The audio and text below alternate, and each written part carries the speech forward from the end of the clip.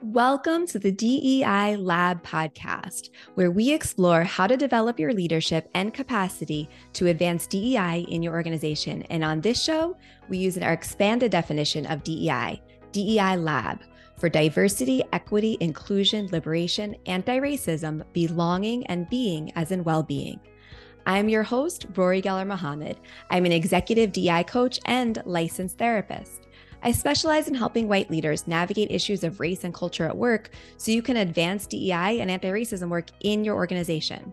If you ever worry about saying or doing something that could unintentionally cause harm or feel frustrated with the slow pace of change, you are in the right place. As a white person, I started my DEI Lab leadership journey over 20 years ago and wished I had white mentors in my life to show me the way. Together, we're going to change that. Changemakers and future mentors, let's get started.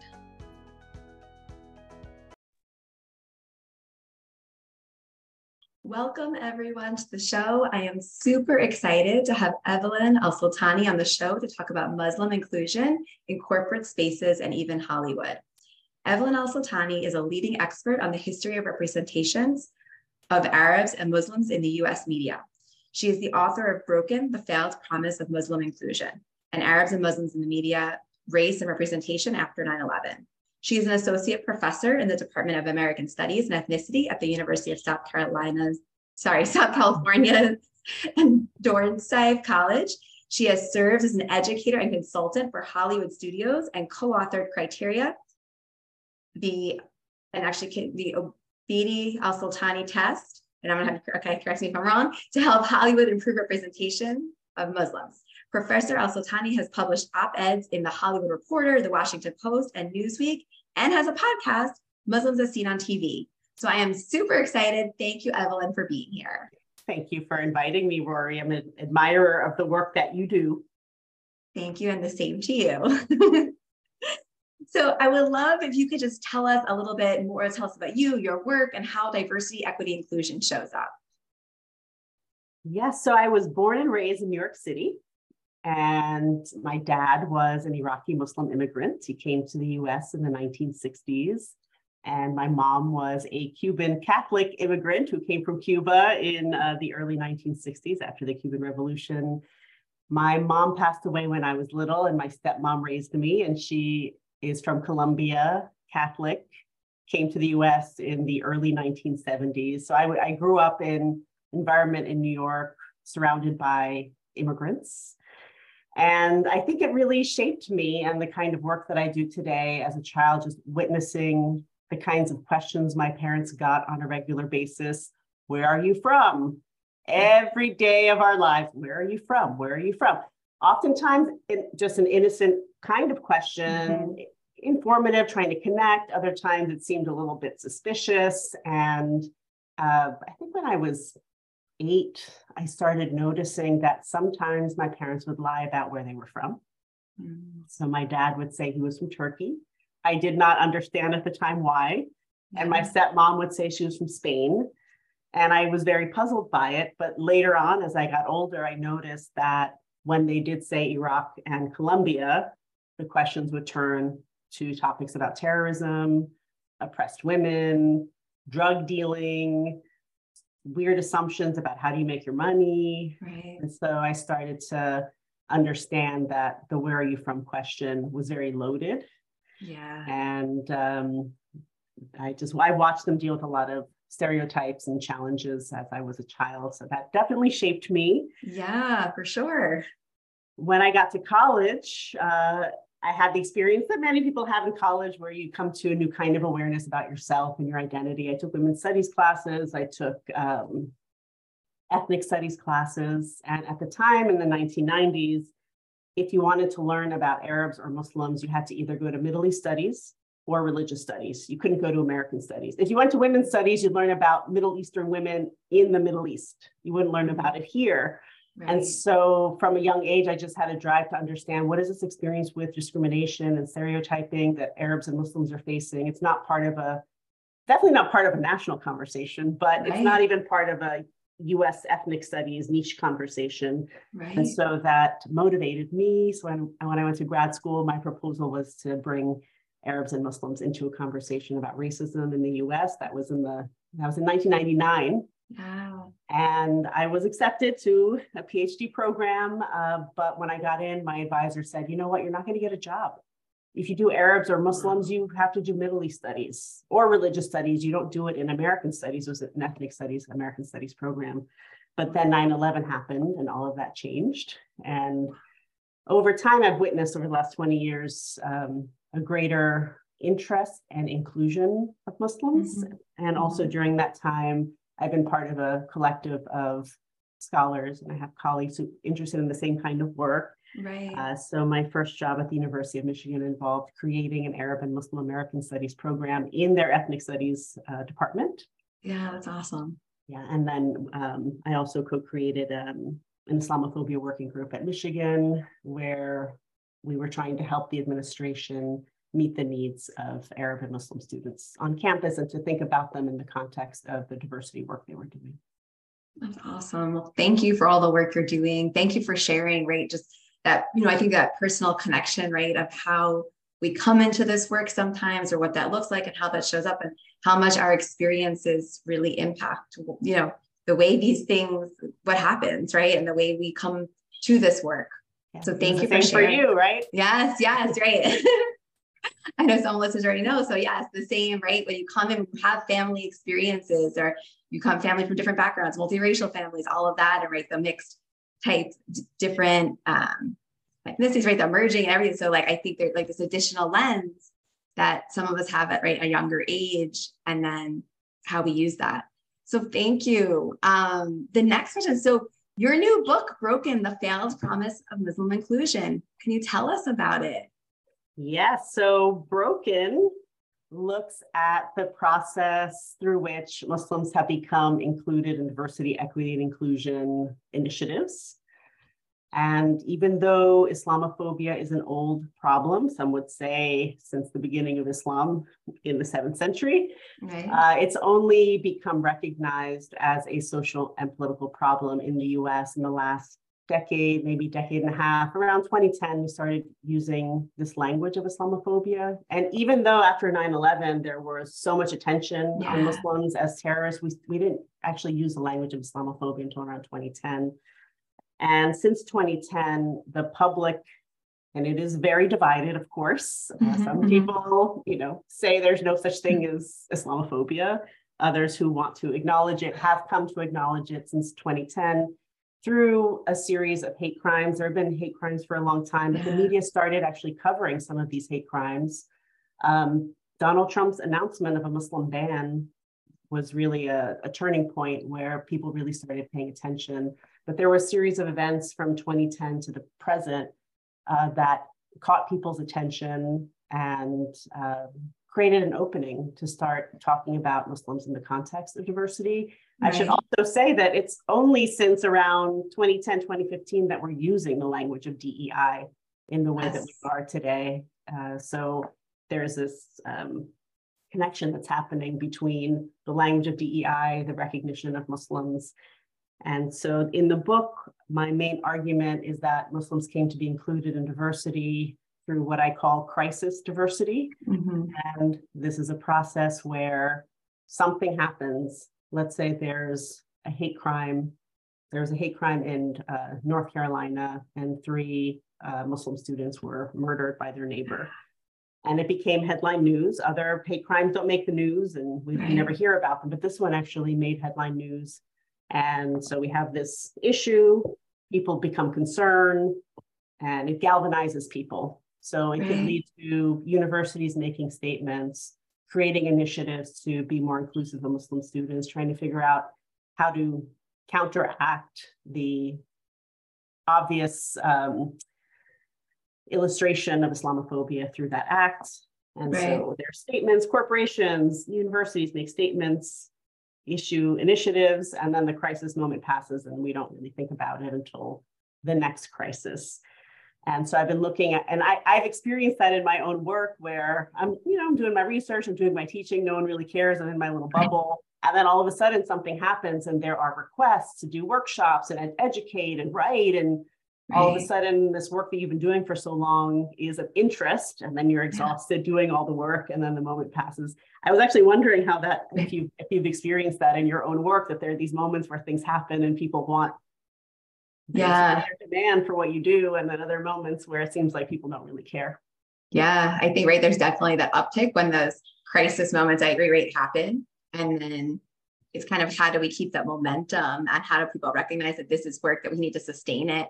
And I think definitely, even just like with practically DI practitioners in general, this exhaustion when all of that happened, you're describing, and then what would it like to imagine, what would it look like if people were constantly or consistently invested in this work, and we're always doing it? And so, I mean, we're working to prevent, obviously, these crisis moments, but what would it look like if we're already prepared for, so that those things don't happen, but when they do, right, that it's it's not this, all of a sudden, hurry up, let's get it all together as fast as we can, figure it out, address it, and okay, now check it off the box, right? Exactly. Yes. So yeah. So in the book, I say that the crisis moments, they are opportunities to educate people, to get some work done on these issues. But oftentimes they don't go far enough because we're only responding to the crisis, and the crisis is illustrating a very long-standing issue. Yeah. So it has its pros and cons, and it's debatable how much actual progress and gets done through those crisis moments. Yeah, no, I love that your book really points that out, as opposed to it just being to really focus and make that sort of an important, that this is something that people need to recognize, as opposed to it's just letting it be. So thank you, that it highlights that is awesome. Why, and I don't know if you kind of addressed this already, but why did you decide to write the book? So I was surprised to see Islamophobia go mainstream. Yeah. So from the days of, and it wasn't, in the 80s and 90s, it wasn't that we weren't talking about Muslims. We didn't really talk about racism. It wasn't part of the national conversation like it is today. And then to go through the period in the early 2000s after 9/11, where there was a possibility of talking about Islamophobia or anti-Muslim racism in ethnic studies, but not publicly. And then all of a sudden, this moment, 2010s, 2015, it's on the agenda, and it's being discussed, and Muslims are becoming more visible in society and in conversations about inclusion. So I was curious about what was happening and started tracking that process to try to understand it. Most of my, it's funny when you write a book and then at the end you're an expert on it, but you start because I didn't understand the phenomenon and I wanted to. So I started doing a lot of research and trying to track and understand how Muslims were being included and what the implications were, both the benefits and the drawbacks. Yeah.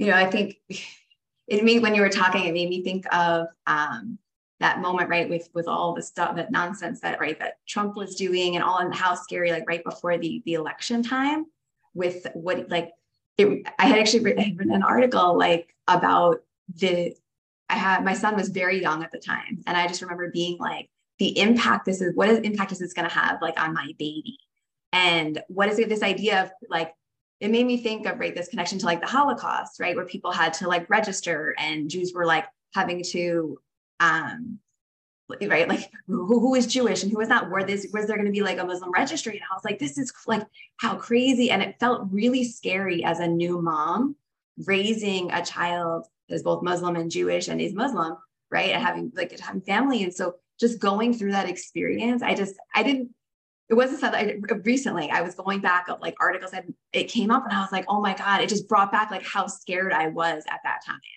Yes, I remember it too. For me, from the moment of 9/11 until through Muslim ban, it felt like every week there was something on the news about a Muslim committing an act of violence, being a victim of violence, constant. Mm-hmm. Right now, there's been less of that, and I feel like I can breathe a little bit better. The news has focused more on white supremacy, COVID, George Floyd. And but with the Muslim ban, Trump announced it in 2015, his idea. And I do think that as terrible as Trump was for this country, he did galvanize people to try to make change. And so this conversation about diversity, equity, inclusion, anti-racism, I think it has advance in a way it wouldn't have without his provocation, without his threats. Yeah, I definitely hear that. So from your work, right, like we think of what this might look like, right, in companies and corporate spaces. How do issues around Muslim inclusion and DEI show up in those spaces? If you share a little bit from your experience, how you see that, what your experience is with that. So Muslims have become more visible in corporate spaces, particularly in advertising and marketing. So for example, Nike created a sports hijab for Muslim athletes, the pro hijab. I have a graduate student at Michigan, Belkis El-Hadi, who's writing about the visibility of Muslim women in advertising. And she points out the irony that women have been buying hijabs and wearing hijabs their whole life. We didn't need Nike to do this, but it's like now there's a celebration. Wow, Nike's inclusive and Nike's doing this. But yes, it is a significant moment. I think it was around 2017 that they launched that. Ibtihaj Muhammad, the Olympian, was the model for the sports hijab. And then there was a Barbie doll created, a Muslim Barbie, after the likeness of Ibtihaj Muhammad. Yes. CoverGirl had its first Muslim woman wearing a hijab in one of its advertisements. Sports Illustrated had a Muslim model, Halima Aden, wearing a burkini, fully, covered on the beach in one of their spreads, but, fully covered in her burkini. So we see more visibility. Corporations are trying to be more inclusive. Yeah. But in my book, there's one chapter that looks at corporations, and it particularly looks at two cases when an organization and a corporation fired public figures for anti-Muslim speech. And so one example is Juan Williams, who worked for NPR, and in 2010, he was fired because he stated that he gets nervous when he's on an airplane with Muslims, with someone in Muslim garb. And he said that on Fox News, and NPR, the leadership at NPR said, you say one thing on Fox News, you say something else on NPR, and they ended up firing him. Yeah. And it led to this huge controversy around free speech and that the left can't handle free speech. And then, so in a sense, he was canceled, but then Fox News hired him on a multi-million-dollar contract. So he was canceled up. There was no big consequence on his career, but it was very controversial.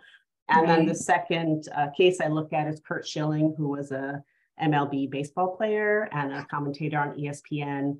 And he reposted an anti-Muslim meme on Facebook, and he was then suspended.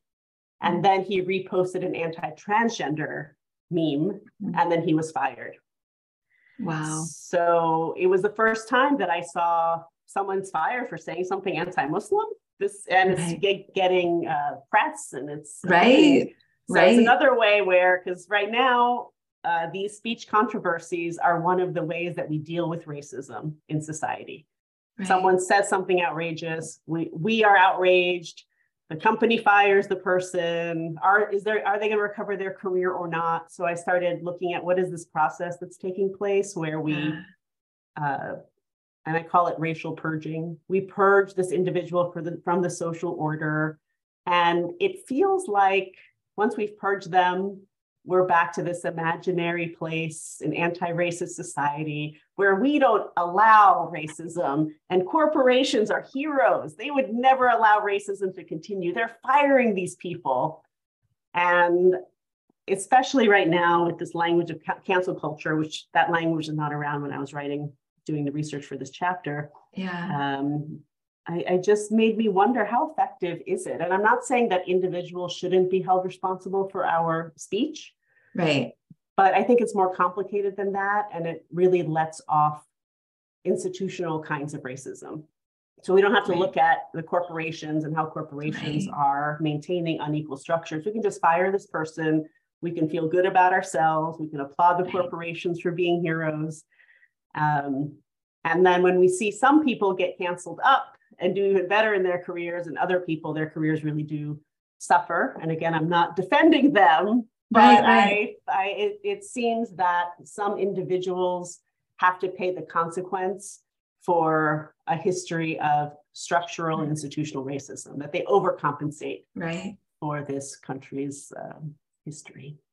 Right. And that's sort of like the easy solution the company finds versus addressing the actually complex issue and looking at using it as sort of a moment of, oh, like what's really going on? Let's look a little deeper. What about the rest of the company and what's happening there?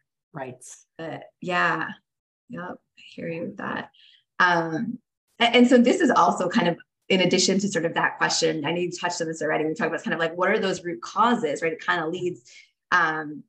So when you think of sort of describing some of the root causes of like, why are we seeing these issues in this way? I guess I know you've touched like really on that already, but is there anything else you'd add around that? So I think when thinking about root causes, it means we should probably define and understand what Islamophobia is. Mm-hmm. And in the 1990s, there was a think tank in England, the Runnymede Trust, and they issued a report that put Islamophobia on the public agenda in England. Didn't reach us until the 2010s. And they initially defined Islamophobia as an interpersonal hatred and prejudice and fear of Islam. And a lot of people took issue with the definition, and they have since revised it because of all of the criticism.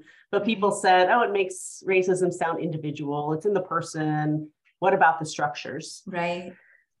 So there have been many debates about how to define it. Do we call it Islamophobia? People say Islamophobia makes it sound individual, fear of Islam, that anti-Muslim racism is a better term because it connects it to the history of racism in the US. It makes it more structural. So there's that debate.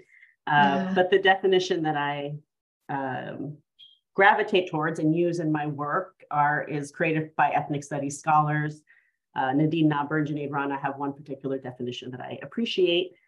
And they talk about interpersonal, media, and state-based targeting of Muslims, or people who look like they're Muslims, who appear to be Muslims, because sometimes Islamophobia is misdirected towards Sikhs and other people. And they highlight that it is based on the assumption that Muslims are a threat to national security and that it has detrimental effects on Muslim life. And so I think it's useful to think about the interpersonal media targeting, because the media has stereotyped this community for a very, very long time. And now in the age of DEI, we're seeing some shifts, but the media is partially responsible for widespread Islamophobia, and then government policies. And there have been many. So we can go back to the Iran hostage crisis and how it was portrayed, the Arab oil embargo in 1973, and Arabs merged with Muslims being portrayed as a threat to the US economy. There's a very long history of government policies that far predate 9/11, that made all of the policies after 9/11 that targeted Muslims so easy to pass because of this very long history. So I try to think about those three things together. So then when we're thinking about root causes, there are two things that come up. One is the history of white supremacy, which applies to all communities. It's not just Muslims. It applies to all communities who are not white, middle or upper class, cisgendered, heterosexual, Christian. That was the normative identity for so long. And all the communities that are not that have been impacted. So that's one level. And then the other level is more specific, which is national security policies and how the US has consistently constructed Muslims as a threat, whether an economic threat, a threat to democracy, a threat to women, a threat to national security. We've just been getting these messages about Muslims as a threat. So thinking about the individual, media, state together, and then thinking about what is the impact of the history of white supremacy, and then what is the impact of the history of US foreign policies that have produced meaning about Muslims as threatening, and how can we address that? Yes. Well, thank you for that very, very comprehensive answer, right? I know it was a big question, and I really appreciate, you really dug into it. And so I super appreciate that, right? Really breaking it down, right? The interpersonal, the media, government policies, and then really like the history. And I think that's so important with all of this work. It's so important that we're always looking at the history of how did this start? Where did this come from? Or why are we in the position we are now? Let's make sure we're looking back at history. So thank you for, for really sharing that and digging deep into that. Since you were kind of talking a little bit about how media and sort of that piece, I'm going to skip to the media question for a minute, because I think it's super cool that you worked in Hollywood, right? I don't think knowing someone, I was like, oh, that's super cool, right? Like, you don't really typically know someone that has a connection to like Hollywood studios or something like that. So it would be really fun. Like, well, and so like the work that you're doing is super important around representation, all of that, I know, in those spaces. Could you share with us, some of the work you've done and what you see around this issue, what that looks like? Yes. So I've had the opportunity to consult for Amazon Films and NBC Universal and Disney and Marvel and Netflix. And I had to sign non-disclosure agreements for all of them, so I can't talk specifics, but I can say that I've had two kinds of experiences.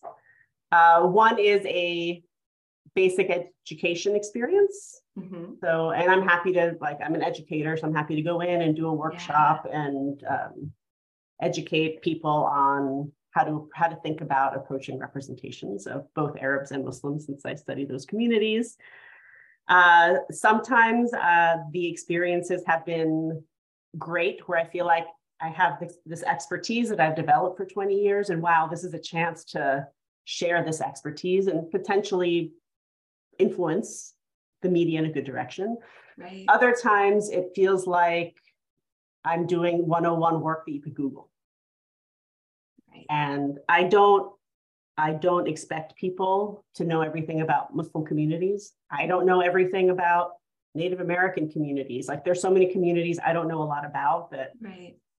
But sometimes I'll leave a meeting and I'll think, okay, let's say Native American communities, I don't know a lot about them.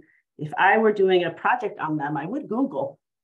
I would learn the basics. So sometimes my function is just like the most basic of information. And then the other experience I've had quite a few times is damage control, which is interesting in this conversation about crisis. Yes. But let's say a movie's done. They've wrapped, it's complete, there's no editing that's going to happen, but there's concern that when it's released that Muslims are going to be upset because they're being stereotyped. So then the movie studio will come to me and say, can you watch the movie and let us know how upset are Muslims going to be? Are they going to cancel their subscription? Can you help us prepare some talking points, how to respond? And those experiences are disconcerting because it's too late at that point. Yeah. I have people I know who have been part of projects, throughout. I have not had that experience. I'm usually the damage control person. And one of my colleagues who has been part of projects throughout is Sue Obeidi at the Muslim Public Affairs Council. Mm-hmm. And she and I came up with some criteria for Hollywood to try to help them address some shortcomings in their efforts to diversify representations of Muslims. They're trying, and we've noticed a few mistakes that happen along the way. But one of the recommendations we have is to always have someone on staff from beginning to end of the community that you are representing, to avoid the mistakes, and not to add someone at the end, and not to add someone for 5 minutes, but to have someone, ideally more than one, who's part of the whole process. Yes. And I feel like that's such good advice in general, right? Yes, for Hollywood, but for any business, right? Any company, any organization, right? Like with that type of thing. And I love it, right, that's great to have somebody on staff that's from that community, that great that the conversation is like that it's about, and from and I love how you're saying too, right? It doesn't have to just be one person. People shouldn't feel like, oh, you can only, let's just find one. You're allowed to have multiple, right? You're allowed, it doesn't have to just be that one person. So it's awesome that, you have sort of this method and created this to support, to really support like this both prevention. I hear coming in and sort of doing this damage control after. And even with that, right? Because if they're going to release it anyway, whatever's going to happen, you're still to an extent, right, minimizing some trauma. Mm-hmm. And so, right, even with that, that's so important. And which is just, I don't know, like hopefully that those takeaways, they don't do that same thing again, right? That they at least learn from those mistakes in that way. That is the hope. Right. Which I think is such a great lead into our next question. For what advice do you have for allies in leadership positions in companies and organizations, right, that want to do better around Muslim inclusion? And I know that's a very broad question. I know it can depend on company, what they're in, what field, and it could be, it doesn't have to be one piece of advice, and whatever you feel like you could share with that. I think it could be helpful for people, a starting point for people to hear. I think for people in leadership positions who are in this position to really affect change, one of the proposals I'm trying to make in my book is, what if we thought beyond the crisis? So I would want to encourage people to, okay, the crisis comes and it's a motivator. It's a galvanizing moment. Great. But in devising solutions, instead of saying, okay, this hate crime happened or this Muslim ban happened, and we're going to put Muslim women in advertising, which is great. If you're in advertising, that's what you do. Right, that's a good thing to do. You're not in law enforcement. You're not in policy. So you can't really say, okay, we're going to stop wars in Muslim majority countries. But to think about, okay, if we're thinking about the white supremacy as the root of the problem for many communities, and if we're thinking about foreign policies as demonizing Muslims, how can we address that? So I was reading that for, George Floyd's murder galvanized the nation as we've never seen before. Right. And I was reading that the number of Black people killed by the police has not decreased. Wow. But we finally got rid of Aunt Jemima. We finally got rid of Uncle Ben. Right. We finally got rid of the Washington Redskins. Yep. After decades of people raising the issue, protesting the issue with no response whatsoever, finally we got those changes. It means something. That is meaningful. Finally, we can say it is unacceptable to portray Black people as servants, and it is unacceptable to use a racial slur for the name of a football team. Exactly. But then, and that is not necessarily the role of corporations to reduce the number of Black people being killed by the police. That's up to the police department to figure out. But the issue is not just the police killing, but thinking about it in a longer history of racial violence since the very founding of this country. So I don't have a list of solutions for people. I wish I did. Right. Yeah, it's more of a question of what would it look like if we thought about these momentary issues of long-term problems, and how might that shape our approach? So instead of saying, maybe for advertisers, I'm going to have one Muslim woman in this advertising campaign, because it is meaningful. It's not nothing. Yes. But like a long-term vision, like what does it mean to really rectify this history? One image is not going to change it. It's such a severe problem that a few meaningful gestures are meaningful, but really shifting our reality is going to require a long-term commitment and reorienting our understanding of the problem. Yes. And I think, right, like what you're saying, right, it's kind of this idea of expanding sort of our awareness of how we're looking at things, and sort of this reflecting on what's happening, the connection between things and the history. And so I think everything that you're saying is like, these are things that people in leadership positions really can tune into, pay attention to, that how important it is to recognize the connections and even think creatively. Like, it may not always feel automatic, I think sometimes, of like, how can an industry necessarily impact sort of the way the police are responding, but maybe like there is aspects of corporate social responsibility. Maybe there are ways, and like, if we think about it a little bit more, sometimes like there are but I think sometimes we kind of get stuck in like, well, we just do this and it's just this, and if we just fit into this box, without sort of expanding different ways of looking. So I love how you kind of really expand sort of the thought process and the explanation, and just the focus on how much you've shared about like this crisis piece too, of not kind of getting stuck in like this crisis mode. We have to look at it like this sustainability. How do we continue this work? And so one more thing, I know in your book, so I know you kind of addressed this already, but you wrote about, and so I'm going to be in quotes, I'm quoting, Hollywood's commitment to diversity has moved beyond crisis response to understanding the crisis is persistent. Is there anything more, and we talked about that already, is there anything else you want to share related to that we haven't touched on? Yes, so with Hollywood, I will have to start with Dr. Jack Shaheen, who's no longer with us. He wrote a book called Real Bad Arabs, How Hollywood Vilifies a People. And he looks at movies that were made by Hollywood that represent Arabs, and Arabs and Muslims were represented as one and the same for a long time. That's finally changing. We're starting to expand our understanding that Muslims are a very diverse group of people. You could be from any background. But for a long time, it was Arab Muslim as one and the same. He looked at movies from the early 1900s until 2000 for 100 years of cinema. And he said that out of 1,000 movies that he watched, 52 were even-handed and 12 were positive. So we have inherited, and that's just until 2000. Yeah. So there are more movies and there are TV shows and there are news reporting that's not even a part of that. Yeah. I do have another statistic to add. The University of Alabama did a study about news reporting, and it showed that when a Muslim commits an act of violence, it is reported on 357% times more than if a white person commits an act of violence. So there's this over-representation of Muslims as violent, as weird, as non-American, as being undesirable in many different ways. So when we think about a media system and over 100 years of messaging, I'm glad that Hollywood was inspired by Trump in 2015, and we are seeing some changes right now. Right now, there is Rami on Hulu, Mo on Netflix, We Are Lady Parts on Peacock, Sort of, which is about a transgender Muslim character in Canada, on HBO Max.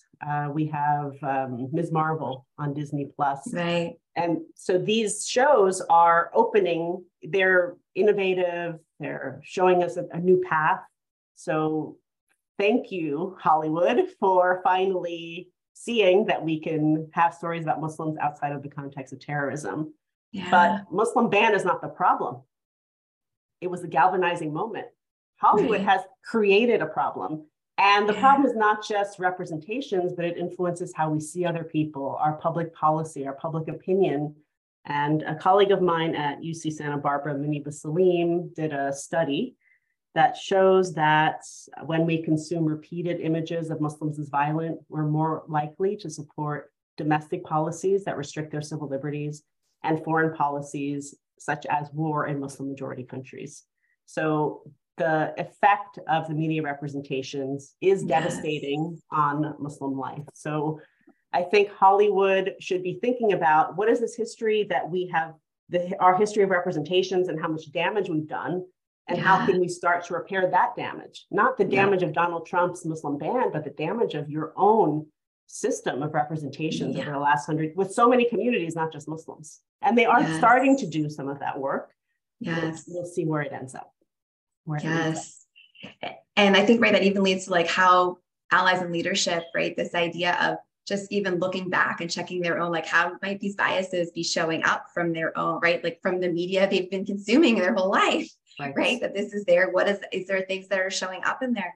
Even just when you were kind of talking about these things, so the positive ones, it made me think my kids love the show Mira Royal Detective when they did Mira. Yes. And they did the Eid show, like the Eid episode. And that was so big that they were able to like see the representation on a Disney show that like reflected, like the holiday that they celebrate. And that I was so grateful that there was something available for their time. It made me tear up when I saw that song. They're singing, they're celebrating Ramadan and the Eid. It made me tear up because it's so unusual to see something like that. Yes. So if you could give listeners one reflection or action step or recommendation to move this work forward, what would it be? So I think that we all have a lot to learn. So again, just because I'm an expert in the field, in the communities that I am, we all have a lot to learn. And so I think the first step is just getting informed. There's so much, even in my own family and in my environment, you just hear people say things like, oh, Black Lives Matter means white lives don't matter. Or, like transgender identity is not possible. Or Muslims really are fanatical and don't belong in America. You just hear these kinds of statements that are deeply misinformed. Right. And so I do think that the one simple thing everyone can do is to pick one community and just become more informed on it. Just so that when you're in conversation with your neighbor, your coworker, your family, you're not contributing to all of the assumptions and stereotypes that are out there about people and perpetuating it, that you can try to steer it in a different direction. And I think, listening to your podcast, and you've had so many amazing people on your podcast, just even listening to this podcast and getting more informed about communities right now, since George Floyd. I mean, there are authors in ethnic studies that are now household names. Robin DiAngelo and Ibram Kendi, used to be like niche ethnic study scholars, and now they're public, everyone knows their name. And there are all these lists online, 10 books to read about anti-racism, 10 books to, so it's easier also now to find these lists and to get information. So I feel like one thing everyone can do is just to make that effort to try to, let me learn about, if you have something in your mind, like why is Black Lives Matter saying defund the police? That sounds ridiculous. Well, just go and read about it. What are they saying? And even if you disagree with it, it's fine, but just go and read why someone would say that. Yes, I love that so much of, this education piece of, how the difference of just coming to it from an open mind and getting to understand, learning about another community or learning a different perspective, how that can just change. Even what you're saying, even if you don't agree, but understand why people do have that perspective and what it means and where it's coming from. And so, I love that you're saying that as an action step. And I hope listeners will do that and follow up. And if they do, I hope they reach out to us and share how they're doing that as well. Yes. Before we finish today, is there anything else that you would like to tell listeners before we finish? I think that's it on my end. That's awesome. Yes. And then how can they connect with you, support your work, all of that, all the things to connect with you? So to learn more about me, visit my website at evelynalsultani.com. And if you're interested in my book, it can be purchased at Amazon.com or NYU Press or other booksellers. Awesome. And we'll have all the links in the show notes so people can easily find that. Thank you so much for your time, your expertise, and thank you for the work that you're doing. It's so important. Thank you. Same to you, Rory. Thank you so much for having me. Thank you, Evelyn. I hope that you enjoyed that episode. I would love to hear your thoughts, your questions, any aha moments. Connect with me on LinkedIn. Let me know your thoughts. If there's questions, I would love to answer them. So please reach out. Feel free also, if you are interested in developing your leadership, let's connect. There in the show notes, you can find a link to schedule a consult if you are interested in doing coaching or developing leadership for you or others in your workplace. Reach out and I would love to connect with you and see if I can be of support. All right, have a great day and can't wait for you to hear the next episode. Take care.